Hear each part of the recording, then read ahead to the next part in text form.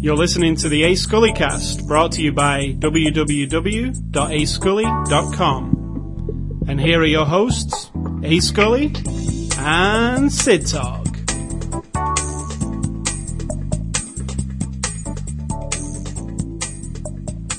Welcome to the show. Sid Talk was hurrying me along. Welcome to the show. Welcome to the show. Isn't that a song? Welcome to the show. Is that bio? Somebody screams a lot. Like Welcome Alice to the Cooper. Jungle. Maybe that's what I'm thinking of. Maybe. Anyway, it's snowing outside. No, it's not snowing outside, but it has been snowing a lot this week. Yes. I have shoveled lots of snow this week. I have a blister on my thumb. Oh, You've shoveled snow. a little bit. I actually feel like garbage today, and I think it was to do with shoveling snow. You shoveled a lot of snow. Yeah. You're not an outdoorsy kind of guy, but for a couple of days, I think I've got a cold, but I think it's inside me because I feel super sweaty, and I have all day, and it's not it's not warm. You get bloodshot eyes and a headache, etc., etc. Yeah. And me with my lingering cough, we're quite a pair.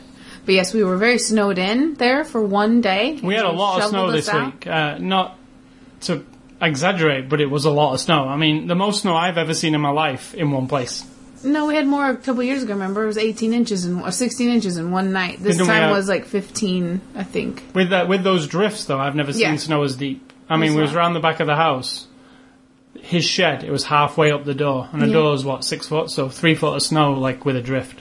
Which is a lot of snow. That's not how much it snowed, though. That's just a drift. No, but the snow that I was digging was that deep everywhere.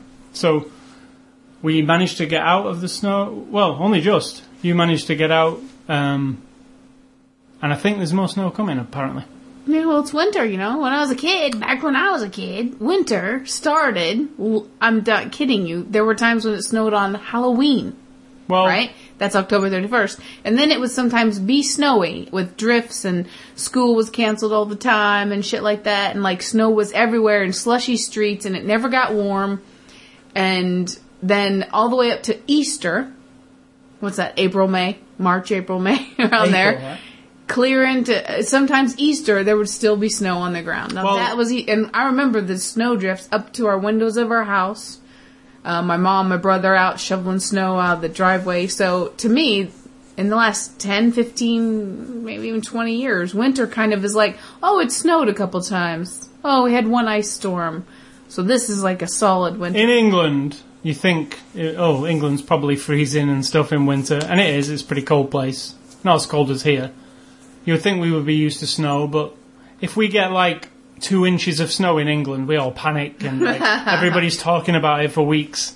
Oh, so, like us. Like we're still talking about ours. Yeah, but I mean, 18 inches, if that happened in England, they'd think the world was over, you know? So we are surrounded by water, and not very far from you are countries like Spain. It blows over quickly. Yeah, you don't really have, like, we're in the center of a humongous landmass that is just south of a very large, very cold landmass.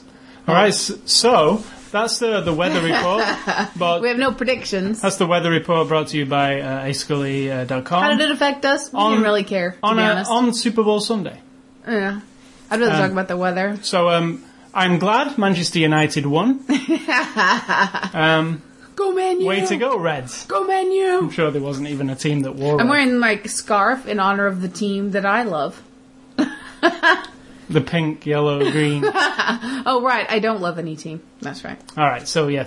Well done, Manchester United. So, moving on. We've just succeeded in talking about the two most boring fucking topics. Weather and sports. Oh, my God. All right. So, let's get off the weather and sports topic. I was just thinking, you know, when there was people on Facebook is an actually interesting link into this week's movie, but people on Facebook were talking about the Super Bowl. I was thinking, well, our Super Bowl Sunday is in 2 more weeks when it's the Oscar Sunday. Yeah. That's kind of our Super Bowl Sunday, isn't it? So we can't diss them for having something, because we have the same thing. I don't diss them. They probably sit and diss us. Who wants that? Yeah, I don't care about people liking sports at all. What I don't like is that thing of, you're not watching Super Bowl?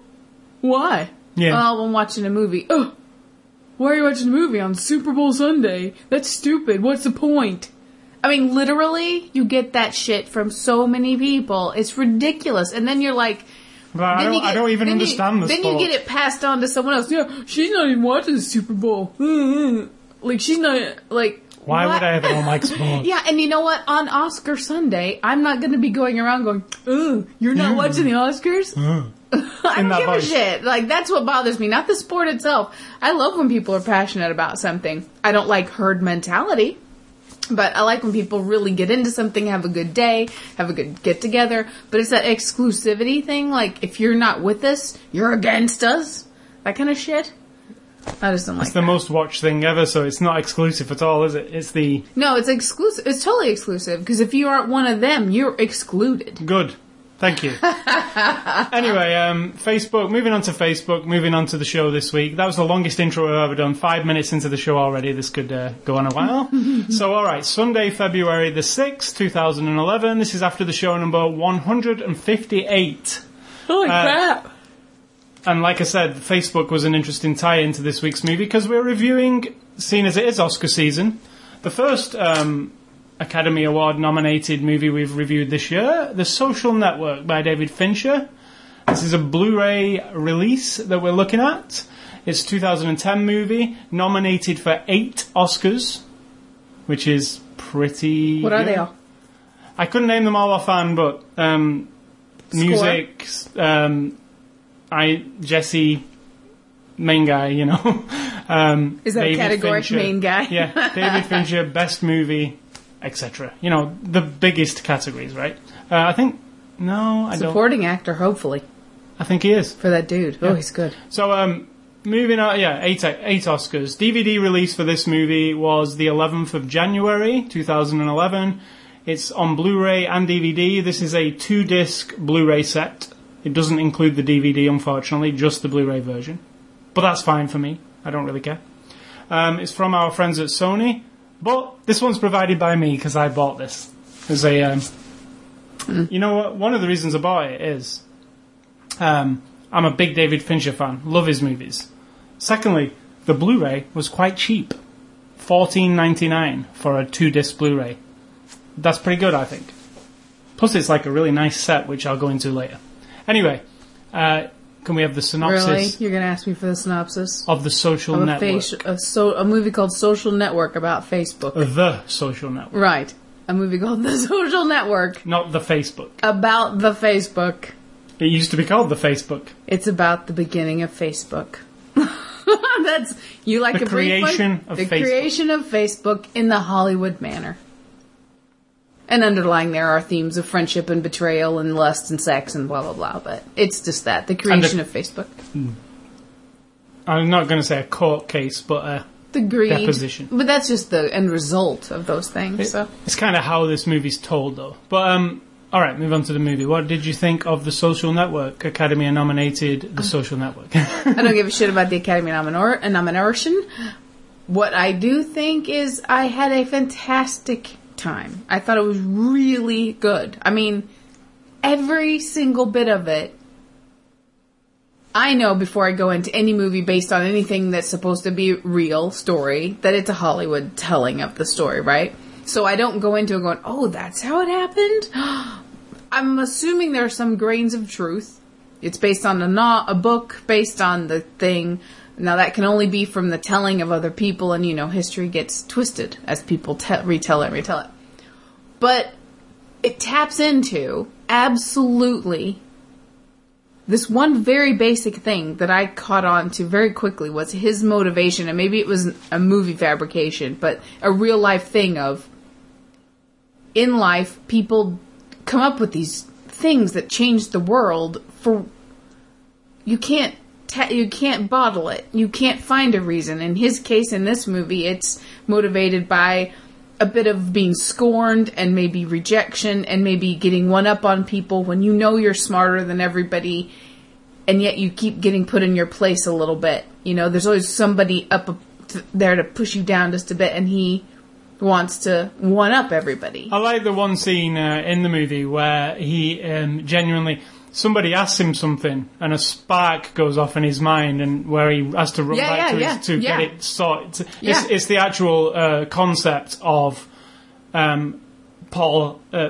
Scully is in a relationship, or A. Scully is married. It's that concept on Facebook to let everybody know your... You mean the moment that somebody mentioned him, and he decided to add that feature? Somebody comes up to him and says, you know such a girl in such a class, do you know if she's dating anybody? And he's like, holy crap. Right, and there's the creation of the idea. I know what that's like when I have a specific idea for something I want to draw or like a little thingy I want to write.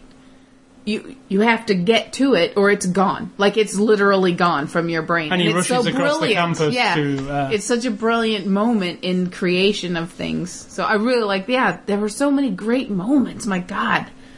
The friend who's just loyal beyond question and who kind of is a doormat, and yet it's always brewing that there's, it's an imbalance in the relationship to a very severe degree. But he hangs on, hangs on. I love, that's a good, big, strong I was going to say, I guess this is like the little known tale. I mean, everybody knows Facebook, what it is, by going to the webpage and using it, because a lot of people do, right? I mean, obviously. But you don't think it's from people, though. But you don't think, no, you don't, do you? You don't think of corporations as people. You think somebody pulled a hard drive out and plunked it in and go, oh, look what's on here. I mean, let's share it with the world. If you think of any corporation, Microsoft... all you think of is Bill Gates. That's the only face you see in your head. And Major Nelson, maybe, if you're into gaming. You don't think of all those people. I don't think of Major Nelson. I'm talking if you're a gamer. He's a Microsoft mouthpiece or whatever. But he didn't do anything. No, but this is what I'm getting at. All you think of is like the face of the company, the logo, the colouring of the branding, whatever. You definitely don't think behind the scenes. I'm going to be the first one to say, and I'm probably lots of people are going to agree with me. To me, Facebook isn't a company; it's a website. Yeah, it is a company. It's more than a website. No, but to me, it's not a company at all. It's nothing. It's just a thing where you click on stuff and you type in shit. But that has to be created. I know, but it's not a company. Maintained. Yeah, I totally agree. But to me, it's not a company. All the companies are the things on the side and all the ads that we block and all the Zynga and all that kind of shit. Those are the companies. Facebook is like some mysterious floating around. It's just plugged in a server somewhere. Think of all the people that it takes to make it so you can make a list of your Mafia Wars friends as opposed to your normal friends and make that work and make recommendations work and make, oh, look, here's one of your friends. Maybe you know this person. All that stuff is like... There's a lot to a site like that. I mean, and it's created from the ground up. They don't just buy a pack and plug it in. And I just don't think of it as a company. See, I do. And I do feel that big companies like that, and the cover to this Blu-ray sums it up. Branding, the colour of the logo. I mean, that's... Even though it doesn't say Facebook on that movie, you would think that was Facebook just from the blue bar across the top. With the white words, Yeah. So it's... The faceless companies, they almost are. So when you do get a story of a behind-the-scenes, true or not, I mean, it gives you more... Now when I go to Facebook, I think of this movie. It's like, it's a... Yeah. I mean, it's wrong, really, because... We're very brainwashable, aren't we? It is, well, I'm saying it's wrong, really, because I'll go to Facebook and I'll think of Jesse Eisenberg as Mark Zuckerberg. I won't think of the real Mark Zuckerberg. I'll think of this guy playing. So it's a twisted view of reality that we get. Because we don't talk about an ADD society where not only are we made, in history, as films have been made over the last 150 years, right, or 110 years. Somebody made a movie about Caesar, and somebody's made a movie about George Washington, and somebody's made a movie about John Adams, and somebody made movies about slavery, and all these things that are removed from our time. And Schindler's List. As we move, that was even just, years ago, and Saving Private Ryan, and then you get a little closer, you have Titanic, which was obviously 100 years ago almost, and then you get like Vietnam movies, so that's get a little bit closer to modern times, and then you get 9/11 movies, which are just a few years ago, and now you're getting this, which is like the dude is only just older than this guy. still doing the same shit. It's not even like he died in a plane crash or he's 100 years old now. Exactly. And we're like, oh, we gotta know the story now. Don't wait 10 years because we'll be done with it by then. Facebook might be gone and we'll be over it. Maybe he'll be a crazy, weird drug addict in 10 years or not a billionaire anymore. And then we'll have another story. Yeah, I only mention it because it actually was on my mind a lot during the movie that I'm watching, almost like real life is the movie's catching up with real life or something. And it's also funny to watch the life story of like a 20-year-old person who's a billionaire. Like, before their life even starts, I mean, they just get out of college. Well, they're in college, and they're a billionaire. You know, it's hard to fathom, but it happens, doesn't it, you know? Well, only once. He's the youngest billionaire. He's the youngest billionaire, but there's lots of millionaires from other... obviously, there's lots... Hot or Not was... God, Hot or Not is covered in this movie also. Briefly. I remember when that started, I remember somebody coming to me and going, have you seen Hot or Not? And I'm like, no, what is it? And... You know, in those days, it felt like there was very few web pages, just home pages, GeoCities. Sure. Yeah. And then there was this Hot or Not thing, which is really lame, but I'd never seen anything like it, and it wasn't, in this movie they concepted, well, originally it was like just people from these colleges, but when I got to see it, it was like Angelina Jolie, and it was all kinds of stuff. And I remember thinking, well, this is kind of, I like this one, you know, doing it. Time waster, yeah. Yeah. And that became a phenomenon thing, but where is it now, you know? It was a... It's too one-dimensional. Yeah. But... Whereas Facebook, as shown in the movie, it's truly motivated by some very primal things. People are nosy. People are desperate. People are lazy. You know, it's easier to sit at your computer and click, click, click to find out if somebody's dating or what the party was like instead of me going to the party and all that kind of stuff. So... I think that's why something like Hot or Not fizzles. It's one-dimensional. There's nothing to it. Even MySpace, which has all the different things, maybe it took it too far or something. I don't know, but... What I'm wondering about in the movie is the portrayal of him, the main guy, being like such... having no... Like, because at the very... You know, in the movie, they kind of... I'm thinking of that end scene in particular. Make him seem kind of sad. Now, he's Man of the Year, Time Magazine, all that kind of stuff, right? I can't see him as a dude just sat there, like, in this miserable, like... I can. I can. The only reason that he wouldn't I don't portray that. I don't... To be pulled out into it, not because he projects himself into the world, but that... Because of this stuff, he's being dragged out into the world. Now, I'm sure you can go and look, public record, right? For company. The legal stuff? So you could go and look at the legal stuff? No, not if it was settled and all that. Oh, you couldn't? It says settlement. No, if it never went to court or anything, no. It didn't, did it go to court? It just... I don't know. According to the movie, it didn't, because they were like, here's a deposition. Here's a settlement. And then here's the settlements at the end, an unknown amount. Otherwise, we would have seen it on court TV. Yeah, exactly. So that we would still be seeing it on court TV. So what happens in that room... Stays in that room. So there's no documents that anybody can look at? No, it's not public record. Right, so that could be completely farcical then. Sure. I mean, none of that could have been said or done.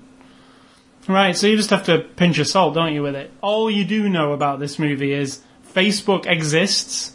This guy did create it. Whether he stole it idea from somebody or not, who knows? Yeah. Because you can't say. So really... Only those people know. But all that aside, for me, the ride of the movie I enjoyed a lot. Oh, totally. Because they were... I know real technologists will be like, oh no, they skirted over so much. But no, when he was talking at the beginning, I thought it was really... It's an awesome scene at the beginning, which is set to Trent Reznor's awesome score, where he comes home, gets the beer, starts typing into the blog, but actually making this Hot or Not site. Talking about how he got into the web. It's all plausible stuff, because I know a bit about that stuff, and Perl scripts and Bash scripts. He was talking about the correct stuff, if you get what I'm saying. It was no Hollywood. But you're not super geeky. I mean, you're smart about it. I do watch a lot of that stuff. I do know what... You do. You're not so super protective of it, like super nerdy people are. I mean, you're nerdy. But what he was saying was nerdy enough for a non-nerdy audience to be completely lost by it. Yes, but perfect, because that audience should be lost by it. Because this guy's talking way above what they understand, right? So I liked how that went off. Because I was understanding some of it, getting the gist of what he was doing. Whereas a normal audience would be like, he's hacking? He's typing really fast. And there's windows on there with black and white text, and I don't know what that is. Yeah. You know? So I really liked it. In fact, I love this movie. What's your favorite part? Do you have a favorite part? Yeah, I do actually. I have a few. Yeah, me too. One of my favourite parts. Can you have more than one favorite? All right, I think this is my favourite part. When they meet the Sean guy from Napster, when he comes to the restaurant. Yeah, that's a good one. They're in the restaurant waiting for. I mean, the Mark Zuckerberg guy knows who this guy is because he founded Napster. And they're having a dinner together. And when he comes, the only way I can explain it is it's like he's a whirlwind into their life. Like, their life's pretty... They know what they're doing, kind of. They're just going along. And this guy comes and he's like, I've been through all this shit. You can learn from me. I'm really super... What was he? Like, over the top, real almost. Self-centered. Yeah, real, like, almost like a douchebag. Like, completely full of himself. This is what you are. Present yourself like this. Do this. And they portrayed the Mark Zuckerberg character as kind of enamored to him. Yes. And after that dinner was over and he walked away and he just turned around and said, don't say it. Yeah, he says a very profound thing which actually affects the company as a whole. It feels like a wind just came in, went whoosh, whoosh, and then just left. And then it affects him, and you see him being affected, even on the cab ride home, and any of the scenes further from that, he changes. He's planted a seed. That was my favourite scene, I think, because and credit to Justin Timberlake, because he's good, yeah. That scene is. See, if I think about it, like every scene is so quality. But I do have, like, 3 favorites. There's the confrontation, that one's... I mean, that guy, we'll get to the cast, but that scene is one of my very favorites because it's like the cork has been popped on that's been brewing, like, the whole time, and he just does it perfectly. And the restaurant scene, well, even the morning after with the co-ed scene, the... Stanford on her butt. That one's really good. I really like the regatta scene. Just from a standpoint of the rowing boat. You mean it doesn't match the rest of the movie? No, it's awesome in itself, with the music and the way it's filmed in this weird. It is weird, almost surreal looking way. It's got this like you said, it might be CG or whatever, but I think it was like. There's like a real depth of field to it. Everything's really blurry in the background, but everything's pinpoint sharp in the foreground. Like and it's ominous. It's almost. Also running like at the wrong. It's almost slow but fast. Yeah, where you see water flowing, but then they're moving. It's gorgeous to look at. It's really good, and the music is beautiful. Doesn't really.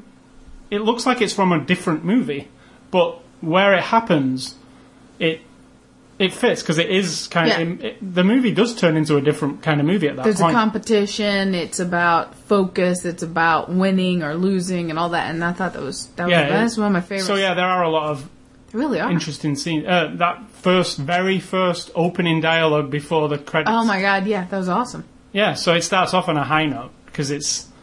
High or low, however you want to look at it. And you can't believe... what kind of an asshole this guy is, or how unfocused he is on people. You think he isn't. Right. But that's the motivation, you see, behind it all. You think he feels nothing, and yet that sting is the thing, that emotional prick of his heart or his ego or whatever. But he is wired differently, as in, he's more motivated, like... The people don't matter as much as the end product. Oh, in the courtroom, not courtroom, but in the deposition room, when he's turning into started to rain, and are you paying attention to me? No. Do I deserve your attention? No. And I love that you just want to be that way with people. Well, I gotta say, when you say the screenwriter, you weren't fond of the... Not at first. He won me over. Thinking of the dialogue in this movie, which is all wrote by that screenwriter. It is amazing. I mean, the actors didn't make that dialogue up. That dialogue's coming from that, and it's pristine almost. It's like he said, listening to something that flows. It doesn't feel actorly, kind of like dialogue. And it also doesn't feel necessarily real. It doesn't feel real, but it doesn't feel constructed. It just feels. It doesn't. It's not like designed. I'm thinking like a.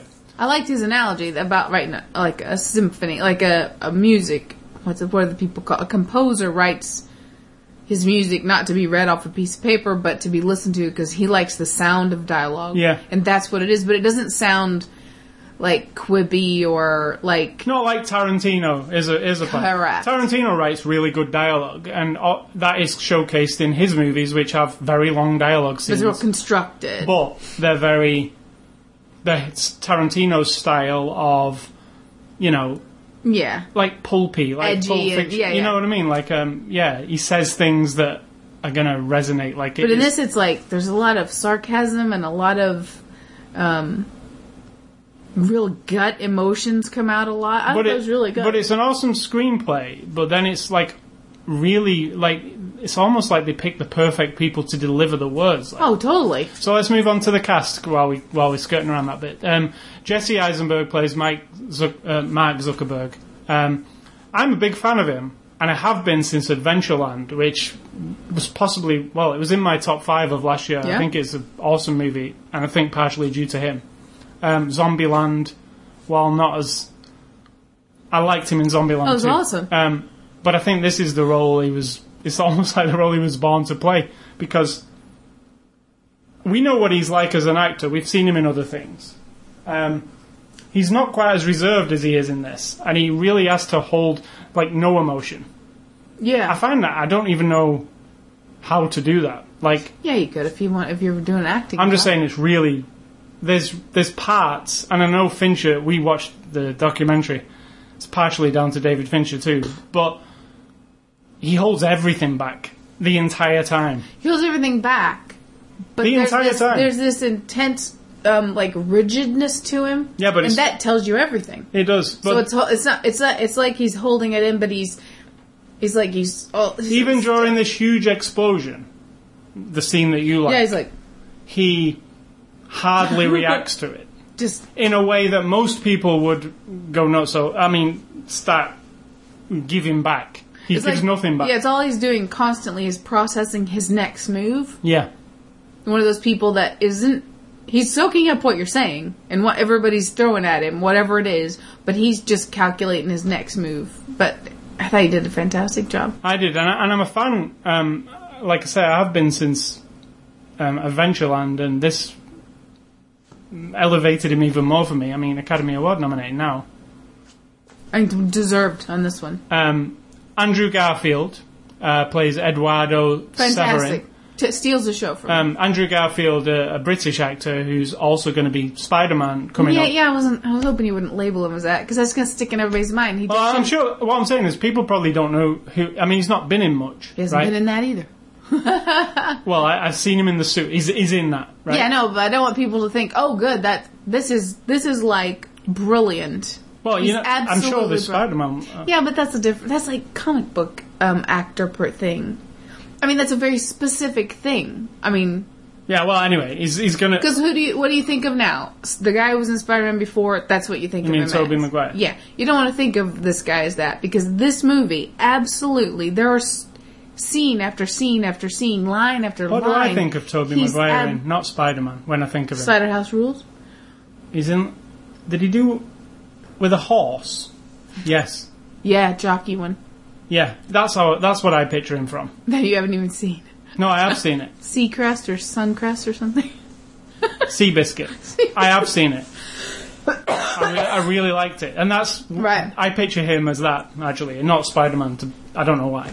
because you think Spider-Man would come into my head. But anyway, Andrew Garfield, really good. British. Absolutely. Wouldn't know he was British. Brilliant. No. Another one who does a good American accent. I thought there were moments when I wanted to, like, call up somebody in Hollywood and say, you have to acknowledge this guy. He's absolutely... There were moments of brilliance, I think. I was so impressed. And he's young, and he's just like... I mean, he's like 18 or 19. Right? Oh, is he that young? Yeah, he's young. Shit, I didn't even realize. And then there's, like, Justin Timberlake, who plays Sean Parker.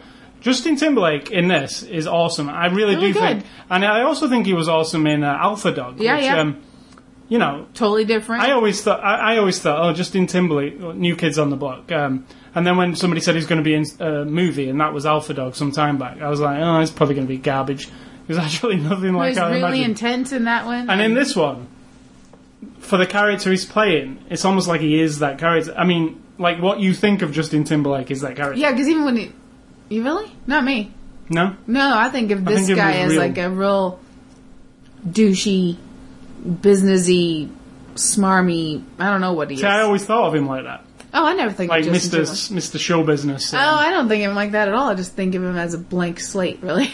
Right, well. I think of some pop star people, just, there's nothing, I know nothing about him. But this, even when he's in the background of a scene happening up front, in the, you know, between a couple of people, he carries on with the certain mannerisms and I know David Fincher does direct everybody, like, every single movement they make. But I'll give him credit that even when he's not the focus at all, he's like the tiniest bit over in the corner in the back. You know, he's like this big. And he is acting. On him. He's not just being himself because... You just said he's himself. No, when you see him in the... No, I'm saying he is acting in these scenes. Because when you see him in these table read-throughs and stuff, and he stops being... Yeah. And goes back to being Justin Timberlake, it's a different vibe. Just even the body stance, everything. The confidence goes away, the self-assuredness. Yeah, he's way more laid back than this character was. Because this character is hyper, like a go-getter. The world revolves around me. Yeah. Because he plays the guy who invented Napster. Sean Parker. Or co-founder. Yeah. The co-founder of Napster who... the Napster story is also an interesting story that could also make a great movie, I imagine. Not anymore. Well, it is... We've got our origin story. We don't need another one. I did like that line where he said, like, about Napster, how he won. And they're like, no, you didn't win because the company went bankrupt and you got sued. And he's like, well, does anybody want to buy a Tower Records anymore? Which is a fantastic line. I didn't know what that meant. Well, Tower Records used to be the number one. You go in and buy all your CDs, but who wants to go there anymore? When I've never heard of it. You've never heard of Tower Records? Not as a store or anything, no. It's like the biggest music store in America. Yeah, where do we live? Was the biggest music store. We don't live in a place where... But anyway, as he was saying, retail... I mean, the music business changed because of him. MP3, all that stuff. But see, I guess that was the difference. I didn't think of that. The other guy was thinking of movie companies. Like, companies that produce records. And he was thinking of people who sell music. He was thinking of changing the landscape of music completely, because how it is now to how it was 10 years ago it's an absolutely different. In fact, I remember the dawn of MP3 and stuff, and getting MP3s and saying to people... I remember it taking 20 minutes to get one song.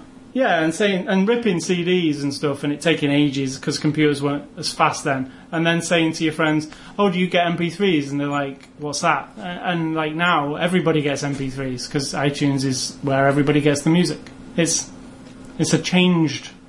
You don't even call it MP3s really anymore. People don't. They just say, "I'm downloading my music." Yeah. Album. You know, we've skipped over the MP3 thing. Yeah, because actually iTunes isn't MP3, it's AAC. So if you wanted to get down to the brass tacks, you would be wrong anyway. Yeah, I'm just getting music, Yeah. So, Rashida Jones... Really good. ...plays Marilyn Delpy, which it's not a massive role, No. It's very small. But I always like her, Rashida Jones. Always. She has the very subtle but impactful place in the boardroom there where they're having Why is she meetings. Like a junior... Yeah, she's part of the firm that are defending him, or that are on his, representing him. And she just has sort of that, She's observing what's happening, yet she's got something to say to him. She still feels neutral to me. She doesn't want to, preach, though. And she doesn't feel like she's on his side or against the other people. She's feels just like telling him middle. exactly what's going to go down. Yeah. Which is interesting, like, because she always has a certain poise about her. I dislike her. she was in The Office, right? What else was she in? Liar, Liar. I think. Oh, no, not Liar, Liar. I can't remember. Liar, Liar. The movie, but I don't think that was her. Now that I think about it. Also, Arnie Hammer plays the, how do you say it? The Winklevoss brothers. Mm-hmm. Now, this is amazing. He kind of plays... He plays both of them. This is amazing, and I had no... Did you put the other guy's name? Josh? I did not, but... see, that's so unfair. But I had no idea. And you did. I didn't. I mean, you only did because somebody said. Yeah. Nobody Should said we tell anything. them? Nobody said anything. I guess Yeah, so. it's not really. But this guy plays... No, he doesn't. This guy and another guy. Well, in the movie... Should we say it, though? Because then people will be focusing on it. I don't think you should, because you didn't know until afterwards. And then you're like, oh my god, but if you're focused on it... I just said about half of it, so... Well, I mean, you can say he plays both dudes. That's the Alright, Benjamin Button has something in common with this movie. Oh, that's what I'm saying. Don't tell him.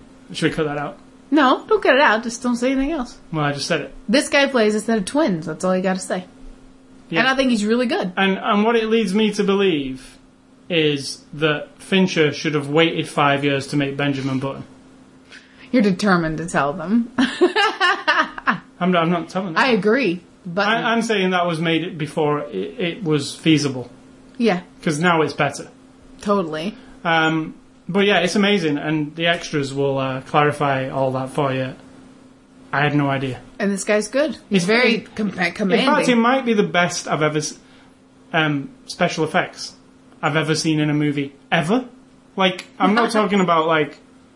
That's why I'm saying don't tell people, because if you didn't know What I'm saying it... is special effects in a movie, right? Yeah, we can all say, oh, Avatar's got awesome special effects, or Star Wars, we love the special effects.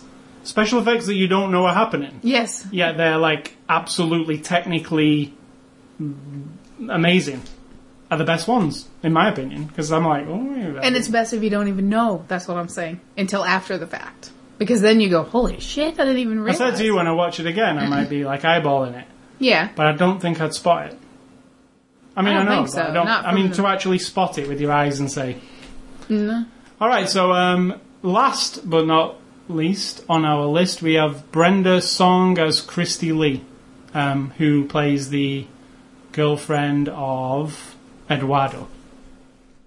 Right. What about the girl who played the girlfriend of Jesse, of the main Yeah, we didn't have her on. She's called Rooney Right, she's good. Mara. She has that really good Yeah. talky scene. And she only has a couple of scenes, actually. 2 scenes, to be exact. But she is really good. Very good. And she's the girl from Nightmare on Elm Street remake that we watched recently. Yes. And all the way through the movie, I kept thinking, who is she? Like, I don't know who she is. Who is she? Yeah, I was like, I've seen her somewhere. And it was one of them where I was like, was it a period movie? And it turned out it was Nightmare on Elm Street. She played Nancy.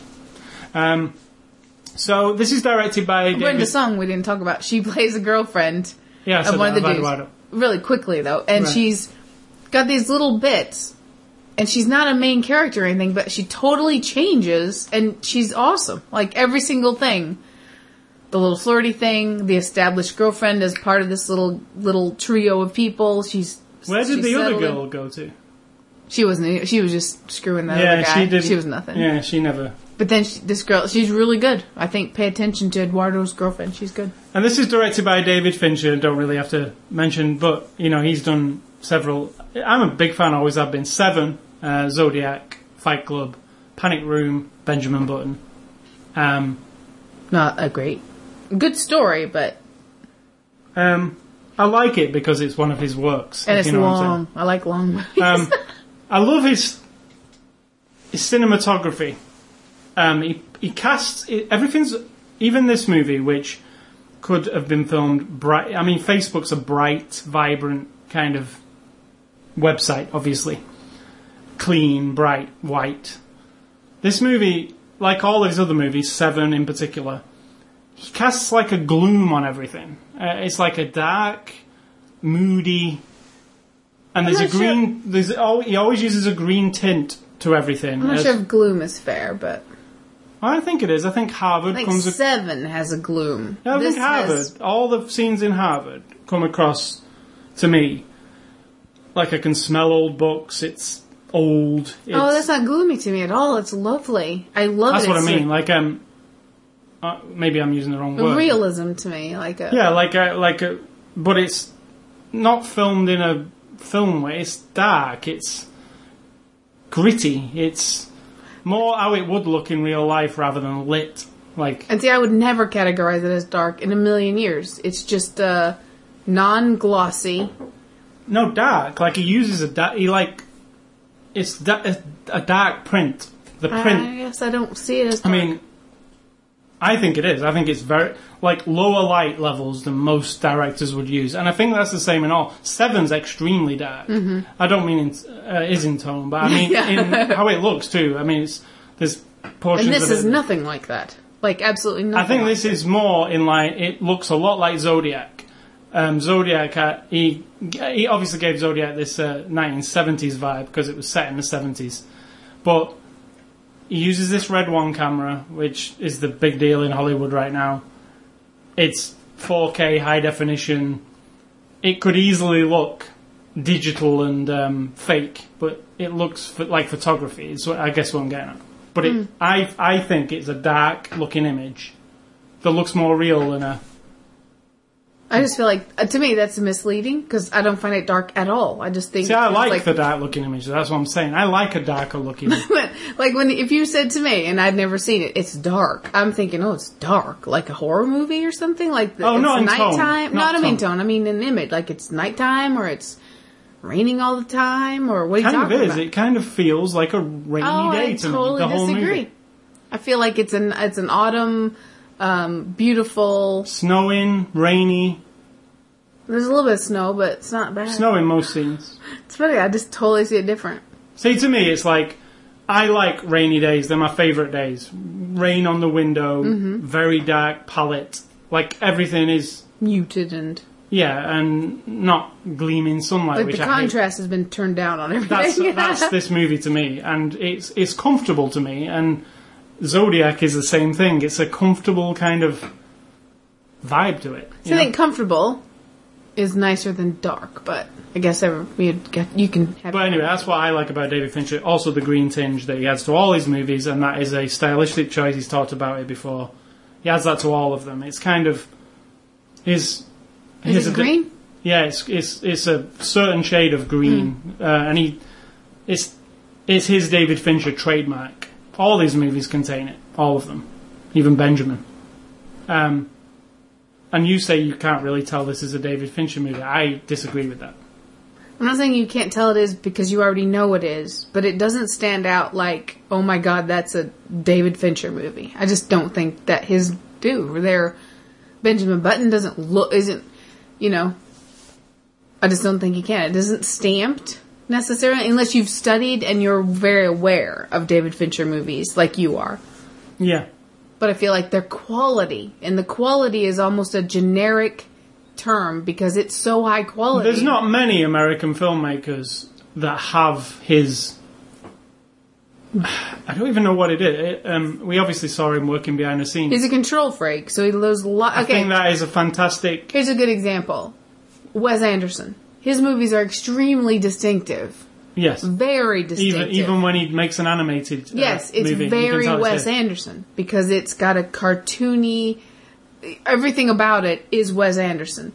Quentin Tarantino. Everything about them is Quentin Tarantino. Even the ones he's written that he didn't direct. Quentin Tarantino stamped all over it. You just get it, the vibe. To me, David Fincher is so high quality... he disappears into it, which I think is a fantastic thing, really. And obviously the way he works after seeing the things is a good way to work because the results speak for themselves, I think. I agree. I mean, he's control freak. I think to be that controlling... yes, there's room for ad-libbing and all that stuff, but I don't think there is in his movies. Didn't look like it. No, I agree. Because that dialogue, like the guy said, is wrote to come out exactly like that. Not... No off-the-cuff remarks. He wrote it specifically. So the score of this movie, and we don't generally mention scores, but I really wanted to mention this one because this is scored by Trent Reznor and Atticus Ross, Nine Inch Nails, Trent Reznor. It's like listening to the new Nine Inch Nails album. It really is like an instrumental Nine Inch Nails album. It's beautiful. It's got that industrial rock thing going occasionally. Very occasionally. Sometimes it's really dark, like I just mentioned the movie, where there's some weird Nine Inch Nails noises, like metal scraping on metal. You don't even know what it is exactly, but it gives you an uneasy feeling, like a couple times, yeah. Like a tension brewing underneath a softer thing. It's very undeniably Trent Reznor because his bass lines, you can play any of, if you just had a random stack of his bass lines without any music and played them, I could tell you that you play different ones and I'd say that one's Trent Reznor because he has a feel. It's amazing. There's a certain distortion, like at the end of the rowing thing when it was like... It's the reason I love Nine Inch Nails, to be honest. Me too. Always that... It's like something that kind of curls up the back of your neck. I would say it doesn't sound clean, the music. It sounds distorted. And now that we've seen his studio, I get the vibe. He's got like old 70s... It's so creative and like... I think they're quite volatile, these two men. The one dude does all the editing and he does all the making, and he can only do it for like an hour or maybe. And he's an artist, isn't he? Like, he comes across as an artist. Yeah, I mean, he's so businessman-like though when he talks, but you can tell he's maybe extremely moody, and maybe he says it could be 10 minutes or an hour, and it's a performance thing, and then I have to get out for an hour, and then he takes over and da-da-da-da-da. I mean, if you listen to any of the Nine Inch Nail albums and listen to the lyrics, Trent inside is not what he appears on the outside. No. Because he does appear like Mr. Businessman, like like a middle-aged man. But on the inside, if you listen to his lyrics, there's a lot more going on. Closer, let's be honest. Yeah, or any of it. Like that last album they did with the... I haven't listened to a lot of lyrics, to be honest. Yeah, I listen to them, but I don't listen to them. If you want to listen to dark music, that's it. I mean, it's about the innermost workings of humans. He's not the vegan, is he? It's the other guy. No, I don't think he is. What's that guy's name? The vegan guy that you like? Smiths, or whatever his name is. Oh, Morrissey. Yeah, Morrissey's very not like Trent Reznor. Is he not? No. I thought he was all moody and... Yeah, he is, but in a different way. He's more outward, but like you just see it on him. Like, yeah. Whereas Trent Reznor, it's almost angry. The music. But when you see him talk, he's just like this, like... Just a dude, yeah. The score... Brilliant. I've got the score, actually, on my computer. It's like you could just listen to this mood music, because there's no lyrics, it's just music. You can sit, and it's kind of mellow. Mm-hmm. Apart from some parts where it kind of freaks you out a little bit. It could be a fantastic, not motivational, but not even atmospheric, but a feed for drawing or painting. Yeah. I can see that because what I'll actually do is play a piece right at the end of the show. I usually go out on our normal after the show music, but I'll play a piece from the Social Network, and you can purchase it at Amazon or wherever. Thanks. If you like it. And I don't get no kickbacks from that, I'm just saying. Because if we use a piece of their music, maybe we should tell people they can go and get it from somewhere, right? DVD extras or Blu-ray extras. I just want to mention the score. It's actually on the DVD. No, it isn't. Just one of the songs. It's not the whole I thought it said you could listen to it. The entirety of that one piece. Oh. But I have to mention the Fincher. It's funny because you're not interested in packaging and Blu-rays. Not really. But this one and Seven and Fight Club are three of my favourite DVDs in my collection because of the packaging. And I think Fincher's dedication to detail goes down to even the final box product of his movie. Did you mention Fight Club earlier? Oh yeah, you did. Yeah. So it's a very different Blu-ray packaging. First off, there's no Blu-ray logo at the top, but they do have the blue bar because of Facebook, right? Yeah. But when you remove, there's a paper, your generic cover that you would see in Walmart or whatever with a picture of the actor and some load of quotes. I don't really like those kind of covers. This one's all right, but I'm not really into it. But when you pull it off, it's in a cardboard box. I know you can't see this. I'll have to explain it. It's just a black cardboard box. That's you mean from 1991? 1996, I should say. It's like a black cardboard box that's got this awesome feel to it. It's like velvet, right? You might be able to listen. Texture? And embossed into the box, it says, "You don't get to 500 million friends without making a few enemies." And then when you pull the Blu-ray out of the case, and it comes out the way that you wouldn't expect it to. It comes out the other way. There's a picture of... Jeez, there's another box inside of there. Yeah, well, it's one. Yeah, I'll give you my take in a minute when you're done. This is also velvety. Really nice feel, like it doesn't fingerprint up. It's like a matte finish. And it's got a picture of Jesse Eisenberg, and it says, "Punk, prophet, genius, billionaire, traitor," on the front. On the back it has a bunch of stills from the movie. That's not bad, I like that. And with no words. And on the inside, really plain discs with the social network and the Facebook kind of looking logo. I think it's a real classy packaging. Blu-rays are kind of boring when they come in these keep cases. They all look the same. There's some effort made here. And that excites you. I really do like a nice collector's version of a movie. Okay, let me give you my take. Hand it to me, and I'll explain it to you from my own personal point of view. I don't know if it's a female point of view or just me not being a DVD collector person. You hand me this box and like this floppy... stupid cardboard thing over which the I'll top keep of it. Because I'm a yeah, no. completist. Let me give you this is it, floppy cardboard thing. I'd throw that away. Next, you've got this box, like you said, the cardboard box thing that I'm sliding out. And I'm like, oh, the DVD's gonna come out. Oh no, it's another box thing. So now I gotta open this other cardboardy thing. It's so nice though compared to it. It's plasticky. It doesn't matter. It's like it's a digipack on the inside. You know what's gonna happen with this? You're going to put it on a shelf, and it's going to sit there forever and ever until maybe one day you want to watch it again. And that's why I want it. And then you got to put this. Now, I do like the back there. I would have that as a poster. It's just a whole bunch of... That shows you how dark the movie is. In tone. Dark in picture. Because look how dark any of those shots are. No, that whole movie is not that dark. Those are just very specific scenes. But anyway, if you're interested in Blu-ray packaging, DVD packaging, this is a very unique looking... And you're not paying extra. It's cheaper than most. Mm-hmm. One could say it's not. Some of the companies do biodegradable packaging and all that stuff. Don't know if this is. Don't know if that was the reason. I think it's Fincher just likes to. If you sit all these movies in, Fight Club's got a. They all have. If I put all his, even Benjamin Button, if I put all his movies on my shelf. They're all a little bit different than everybody else's. And I think that's the idea. Like that his stand out. I don't know. Maybe just he... Why does that excite you? I'm a fan of packaging. I'm not being condescending. I'm a fan of packaging. I'm a fan of...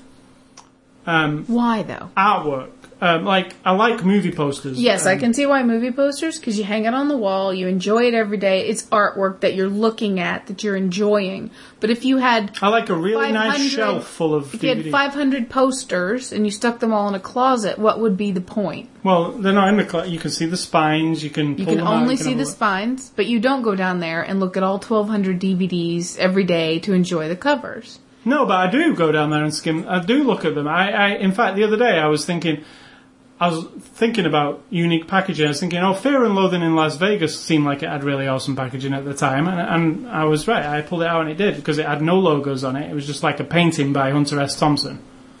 You opened up into this gatefold thing. I do appreciate something different than a blue box with just a crappy... Right, but that one time that you go look at it, and because you were thinking about it, and then you stick it back on the shelf, I guess I just don't I'm not going to walk around with them in my hand all day. I know, but why have them all? Why make an effort on the packaging when you're really not going to look at it? I personally wouldn't want it in a white envelope, just a sleeve. But it would take up so much less space, and you could throw if you were into that, you could throw the packaging away, just put the disc in sleeves. No, I'm saying why bother with the packaging at all? That's all I'm saying. And I just want to understand a person like you who's not a collector of other things. You don't have knickknacks, you don't have stuff, you're not, but people who love these DVD packaging, I just find it fascinating. I guess it's the same as album art, because albums... when albums were out. But then albums you're going to pull out all the time. You're listening. Well, not all the time. They sat on the shelf quite a lot.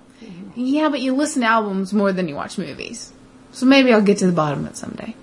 No, I appreciate different packaging, because if everybody does it all the same, which they do, Blu-ray keep cases, they all look the same. They have shitty, like last week's Welcome to the Riley, shitty... Oh, they could be all plain and then they might be cheaper. That'd be awesome. No, they wouldn't, though. But plain's fine. If they were in a paper envelope, maybe they would be cheaper. But they were not going to ship stuff to stores in a paper envelope. It's just not going to happen. It's not going to work, is it? You know? Why? It just won't work. Consumers won't have it. Stealing. More stealing. You think because people demand a box that they're never going to look at hardly? That just seems crazy. But when you're paying $25, $30, you want to have something to put on your shelf. But what you're paying for is the movie. That's why I guess at the bottom, the heart of it is the thing for me. But, you know, I appreciate the artwork. Obviously, I love You're the actually artwork paying and for the design. whole thing. You're paying for the disc. You're paying for the whole thing. You're buying a product. No, I'm just want to not watch just- the movie. Yeah, well then you don't buy the stuff. What I'm saying Exactly. is, for me as a movie buyer, and I do buy movies, I bought this one. I appreciate spending a bit of money on a movie, it to be in something interesting. I know, I understand, but I don't get why. Because when it's, like you said, if it was in a white paper sleeve, I'd be like, oh, that's a bit shitty. Yeah, but the movie is what's important, right? No, all of it. Like a whole package. I guess it's the same way, because when I say I go to the movie theater, because I like the seat, and I like the bigness, and I like the different insides of theaters, and I like the smell of the popcorn, and you're like, couldn't care less. It's a whole package. So imagine applying that. I'm the same. But apply that to what I think about covers. I'm the same when I bought albums, back in when albums were out. I was excited when, like, oh, this one's on a picture disc, or the vinyl's red.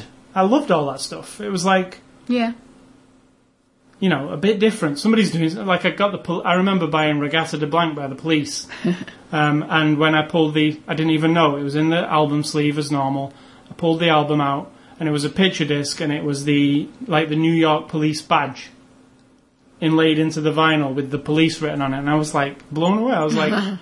It doesn't even say that on the box or anything. That's just how it is inside. Like a bonus. That thing's probably worth like $1,000 now. You know? Oh, and you don't have it. I don't have it anymore. That sucks. Anyway, yeah, awesome packaging. If you are a DVD collector, cheap disc, $14.99. You can find it for, and it's a new movie.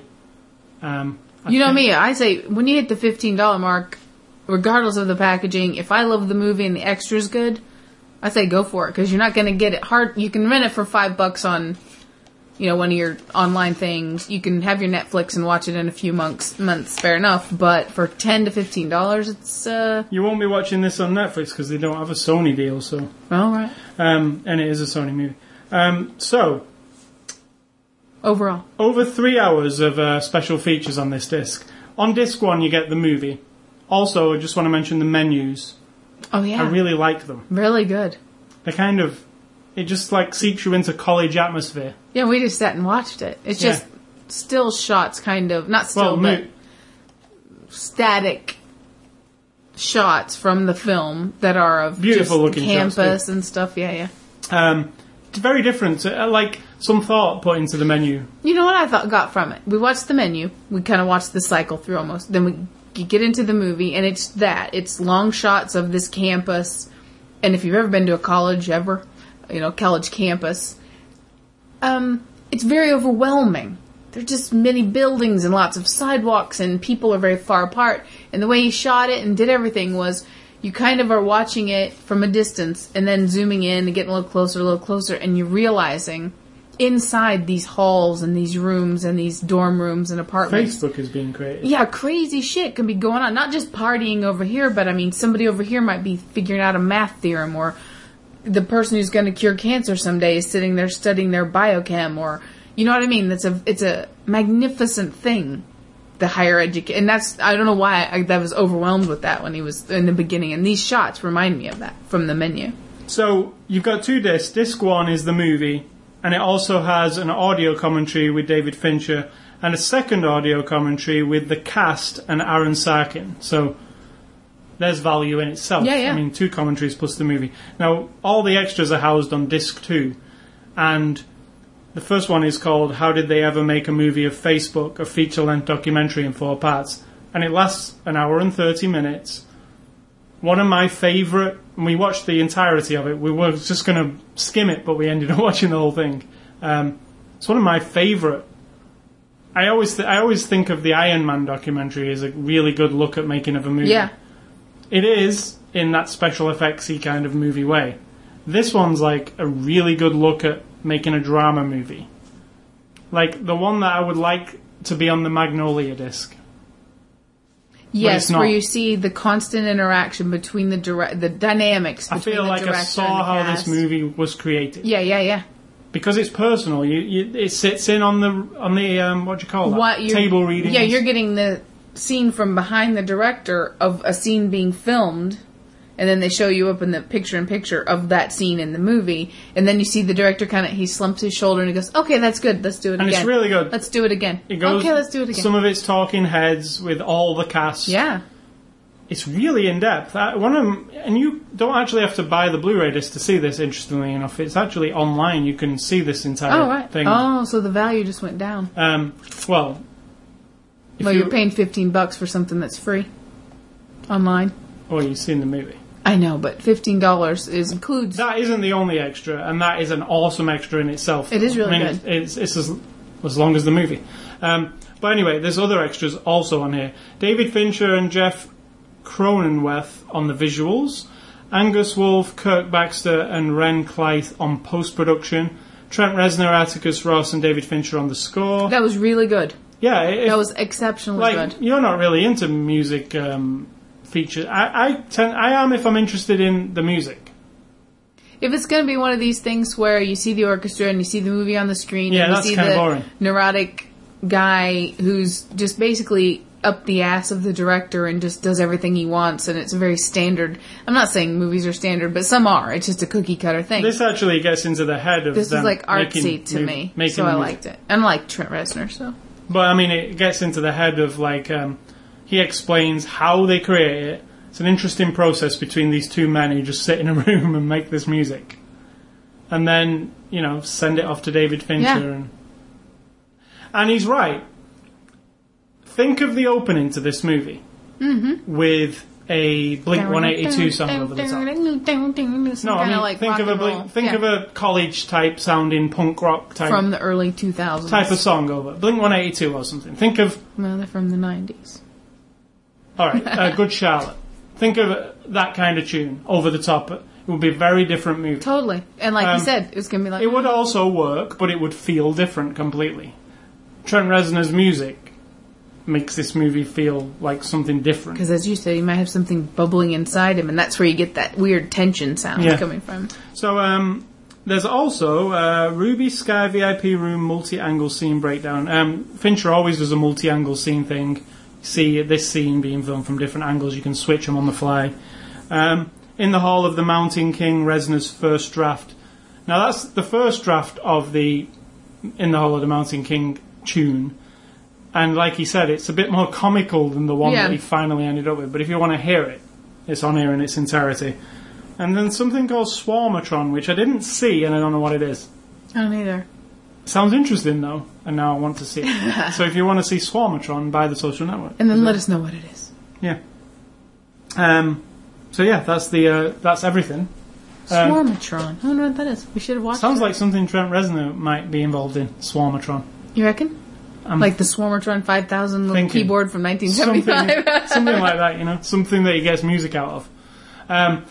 So, in conclusion, an amazing movie, I think. Really. I'll be honest with you, I was resistant because I thought, I don't want to watch a movie that's about a dude who just did this thing, and yes, it's changed the world. You can't deny that people who don't do Facebook are going to poo-poo on it anyway, fair enough, but I mean, you cannot deny that it's made an impact on the whole world. So I was a little bit resistant. I don't like that kind of shit, really. It's a little too, of the moment, but it's so quality. Everything about even if Facebook didn't exist at all, just this was all fictional.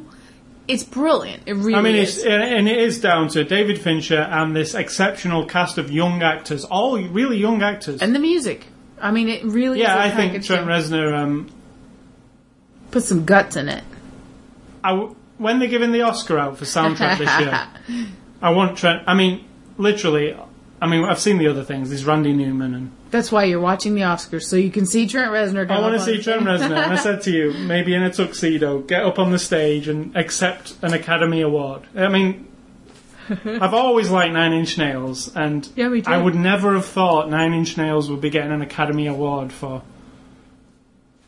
some music. I mean, it's insane. It's something I really want to see happen. So hopefully it happens. Hopefully, all those people in the Academy, like Kevin Smith. We'll say Randy Newman has enough. Elton Yeah, Randy John Newman's has got enough, tons of or them. whoever else Yeah. is up there. Yeah. Yeah, whoever. Yeah. So, and hopefully, I know for a fact that Randy Newman's performing live. Maybe Trent will get up and do this theme. I don't know about that. I don't think it's not that kind of thing, is it? It's a spontaneous. It was recorded in the moment, and that's it. It doesn't exist. It only exists like that. I do It's believe. layered also. He made loads of sounds and then that guy layered. Right, and he wouldn't be able to redo that again. Maybe they can play it. Maybe with an orchestra could play it. Yeah, or something like that. Yeah. You know, like where they do a twist on it, play clips from the movie and do... Yeah, but a guy orchestra's gonna be like, "What the fuck is that? What How do we make that Can we? What, we gotta get some glass up here and scrape some sandpaper on it, or That is whatever. literally what some of it sounds like, right? So, So this is out from Sony. I was going to say thanks to Sony, but no thanks to Sony because they didn't. Thanks to to me your own and Amazon.com pocketbook. for buying. Your pocketbook. So, fantastic movie. Really enjoyed it. Thanks to Sony for making it. Or Yeah, I'm funding sure I'm sure it's gonna. It's up for 8 Oscars, so I guarantee it's going to get at least one. Thank you, Kevin Spacey, for throwing money at it. He's the executive producer. That's the guy with the checkbook right there. So you Well, just gave Kevin Fincher- Spacey $15. I was just going to say Fincher's responsible for Kevin Spacey. I mean, Kevin Spacey was in Seven. Kevin Spacey, Who directed Unusual Suspects? The Usual Suspects. not. I don't even know the guy's name. But no, I mean, Kevin Spacey was famous. But, I mean, Seven did a hell of a lot for Kevin Spacey, I think. Not as Career-wise. much as Usual Suspects. No. I don't think, but But, I mean, Seven, it's like yeah, a yeah. classic, really, now, isn't it? Totally. Um, Timeless for Yeah. me. Thanks to Sony for this one. Contest, see the site for details and enter a contest. Next week's Blu-ray review will be continuing on the Oscar, another nominee for Best Picture, and it'll be The Kids Are Alright on Blu-ray disc. Let's continue down this. And while this is something I was going to mention in my part, but we might as well mention it now while we're on the subject of Oscar movies. We actually saw The King's Speech this week, which is another Best Picture nominee. I loved it. It was brilliant as well. And you know when I'm trying to go, what do I want for Best Picture? Social Network, The King's Speech. I love both of them. That's a tough one because I that mean, was quality too, man. That's all we've seen so far. We're going to see the Kids Are Alright next week, and Maybe tonight we can watch another one. maybe I might fall asleep though. Me But too. 127 Hours is the next one I want to watch. If we have it playing and we're both just asleep on the couch, you think it'll just soak in? No. Maybe tomorrow we'll watch 100. I want to see 127 Hours, Danny Boyle's movie, next actually. So, we've got 2 more weekends to have seen them all. Yeah. So, and Black Swan. So, Kids Are Alright, Blu-ray disc next week. Movie recommendations this week. I want to recommend, firstly, The Pirates of Silicon Valley. It's a TV movie from like 5, 6, 7 years ago. I don't know, it could be longer than that. Anthony Michael Hall plays Bill Gates.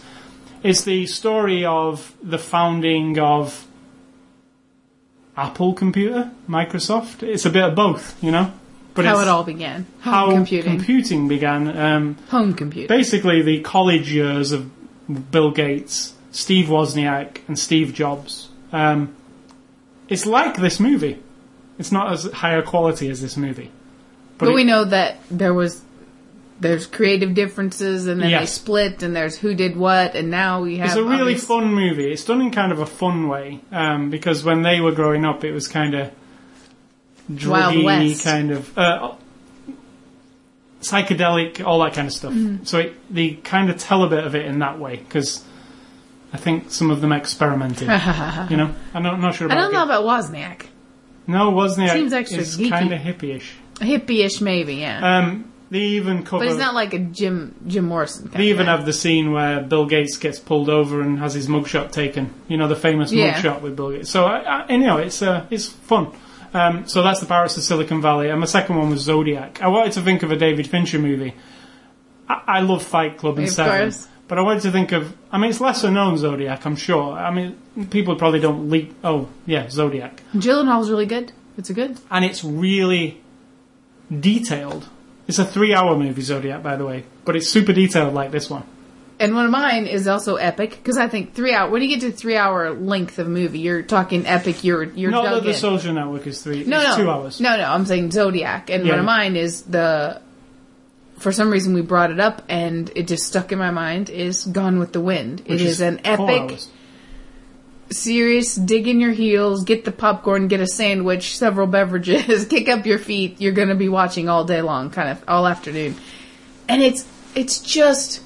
So, you can't believe that it's made in the 1930s. That's almost 100 freaking years ago. I mean, nearly 100 years ago. It's amazing to me. It's also been, think about it. Interestingly enough, restored on Blu-ray, like The Wizard of Oz. They give it that kind of treatment. Right. So, you can see it in a whole new way, basically, now. Amazing. Right. If it was in bad shape, I would imagine it'd be awesome. But it's just an epic...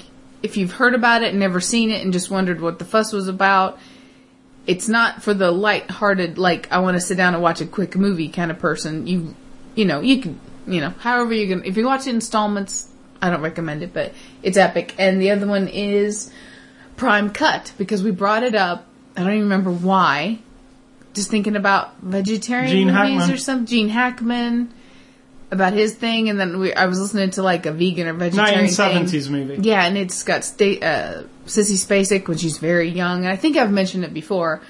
Prime Cut. It's kind of bizarre a little bit and weird, but it's very 70s, and the style of it, the sort of methodical, gritty. It's a movie where you can say this is a 1970s movie. Yeah, totally. Like without.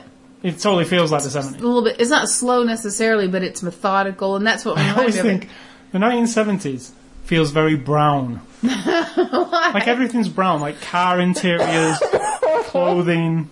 There's a lot of brown. The brown and orange on all the disco kind of weird shit. It's like a brown decade. I don't feel like that movie was brown. There's a lot of brown in that movie. Well, there's a lot of cows.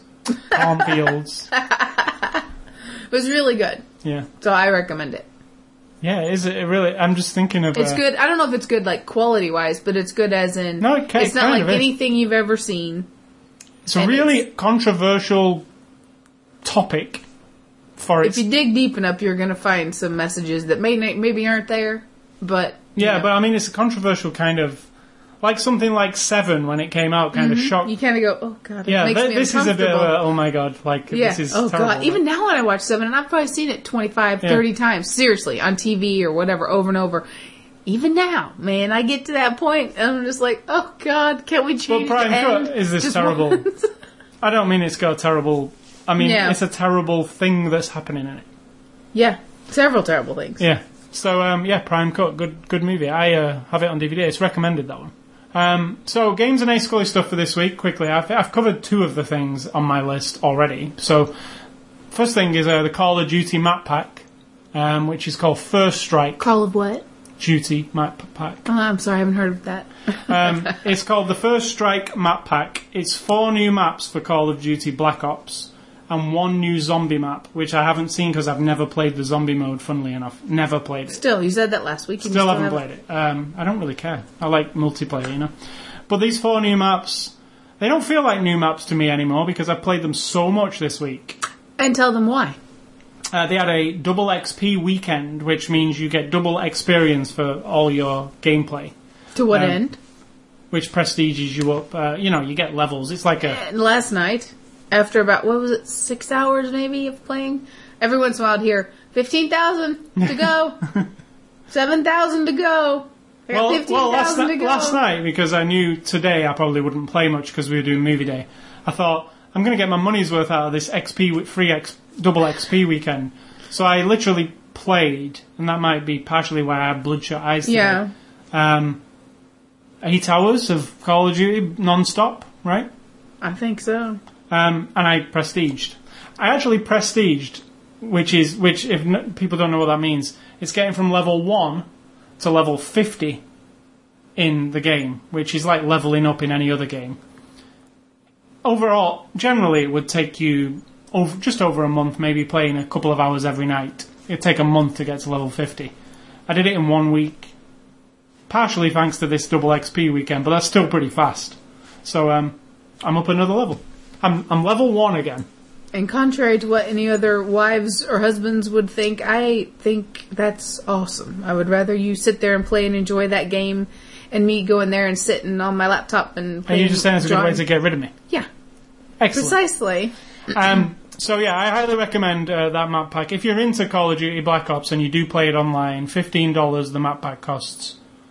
I don't think it's a ridiculous price. But for 4 maps that you've already gotten so used to, is it really worth it? No, because now they're integrated into the thing, and when they do come up, even though I'm used to them, it's still like something new still for a while. After a while, it'll be like, well, no, you always associate them as being the new maps, the ones that didn't come with it. And they just integrate perfectly. You don't have to... If you're playing somebody who doesn't have them, and they're in your party, well, then they don't come up. So it kind of cancels them out. Yeah, exactly. So, which is fine. So, because you'll find most people you play bought them. If you care about Call of Duty, you probably buy the map pack. I think there'll be one more map pack 2, probably in summer. But by then I'll be ready for some new maps.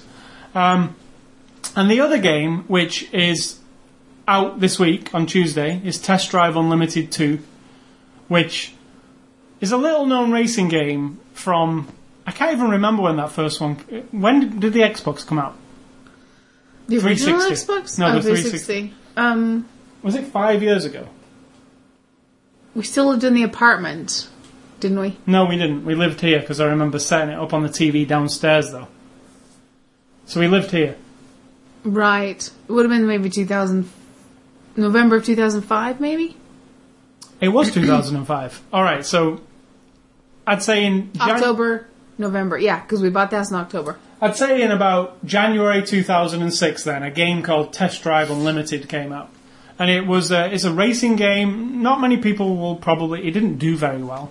But I loved it. It was... you remember me telling you...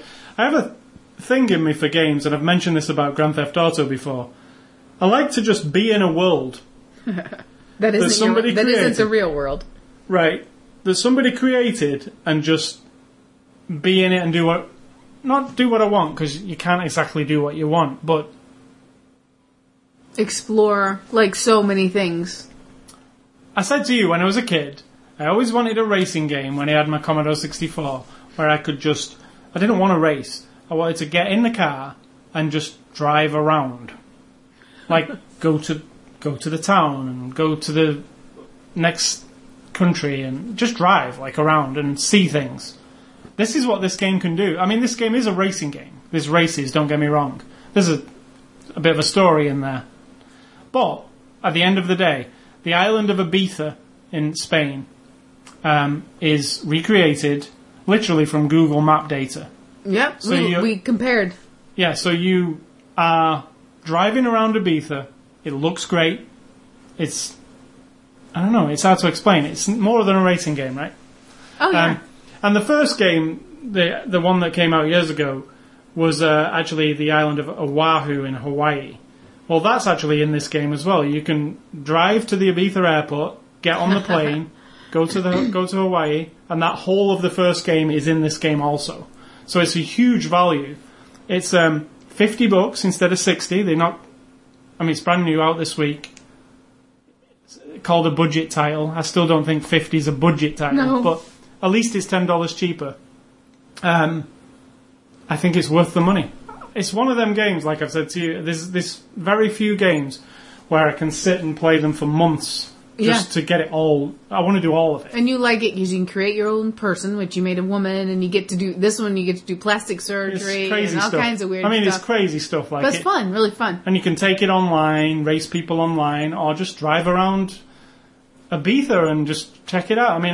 It's got a day and night cycle, weather, the whole thing. I was driving along like the other day, and come across I was saying, it's really hard driving at night. I have to have my high beams on, and then slowly the sun starts coming up, over a period of 20 minutes or so, and next thing you know, it's a beautiful sunny Spanish day, and we're looking around for different things. We went to the town and. We're driving. We found somewhere on the map and said, "Oh, look, there's a built-up area. We're going to see what's there." And it happened to be a big town and a port. Right. And then we got on Google Maps and brought up the same area, and it literally is the same.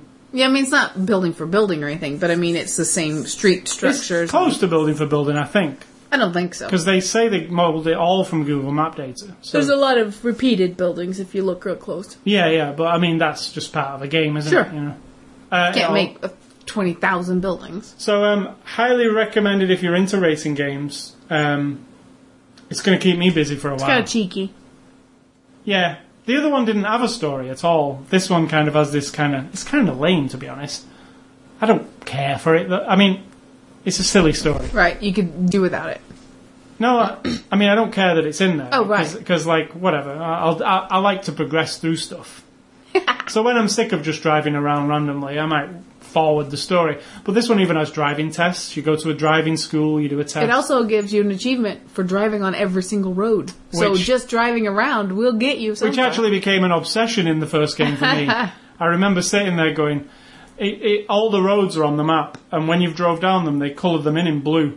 Well, there's hundreds of roads, thousands of roads. Little streets and little back alleys. And I'd got like 97%, and I was 3% missing, and I was like, oh, I can't see which bit is not blue, and eventually I got it. And you get an achievement, you know, so it's a cool game anyway. And the rest of the stuff I've mentioned, which was It's Snowing and The King's Speech. All right. So what have you got for this week? What's for dinner? What's for dinner is curry, vegetable curry, and rice, which all I have to do is heat up now, which is fantastic. Oh, yeah, we made crock pot curry yesterday. Correct. And it's delicious, isn't it? And I made this tofu dessert kind of stuff. It's silken tofu with orange, lemon, banana, cranberries, and it's really delicious. It's kind of like pudding, like lemon banana pudding. Yeah, it did taste pretty good. It's really good. And then whatever your graham chocolate cookies.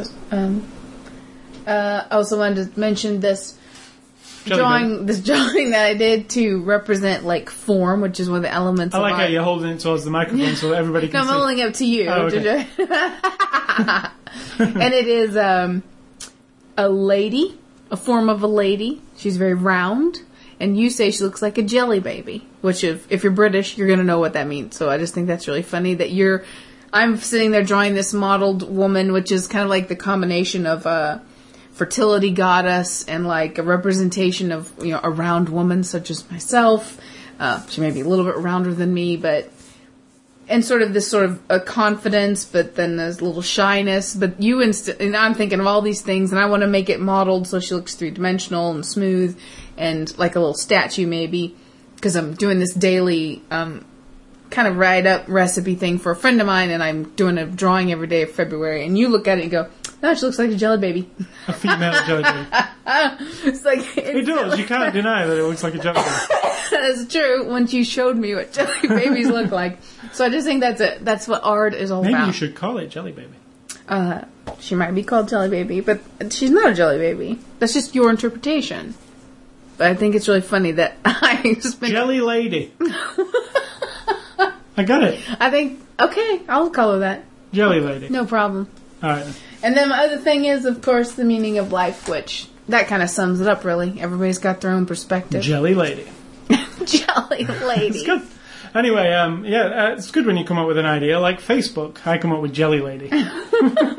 With big, giant, life-size ladies. Like I comes jelly. up with Facebook, I come up with Jelly Lady. I came up with Jelly Lady. Well, you just gave her a name. Yeah.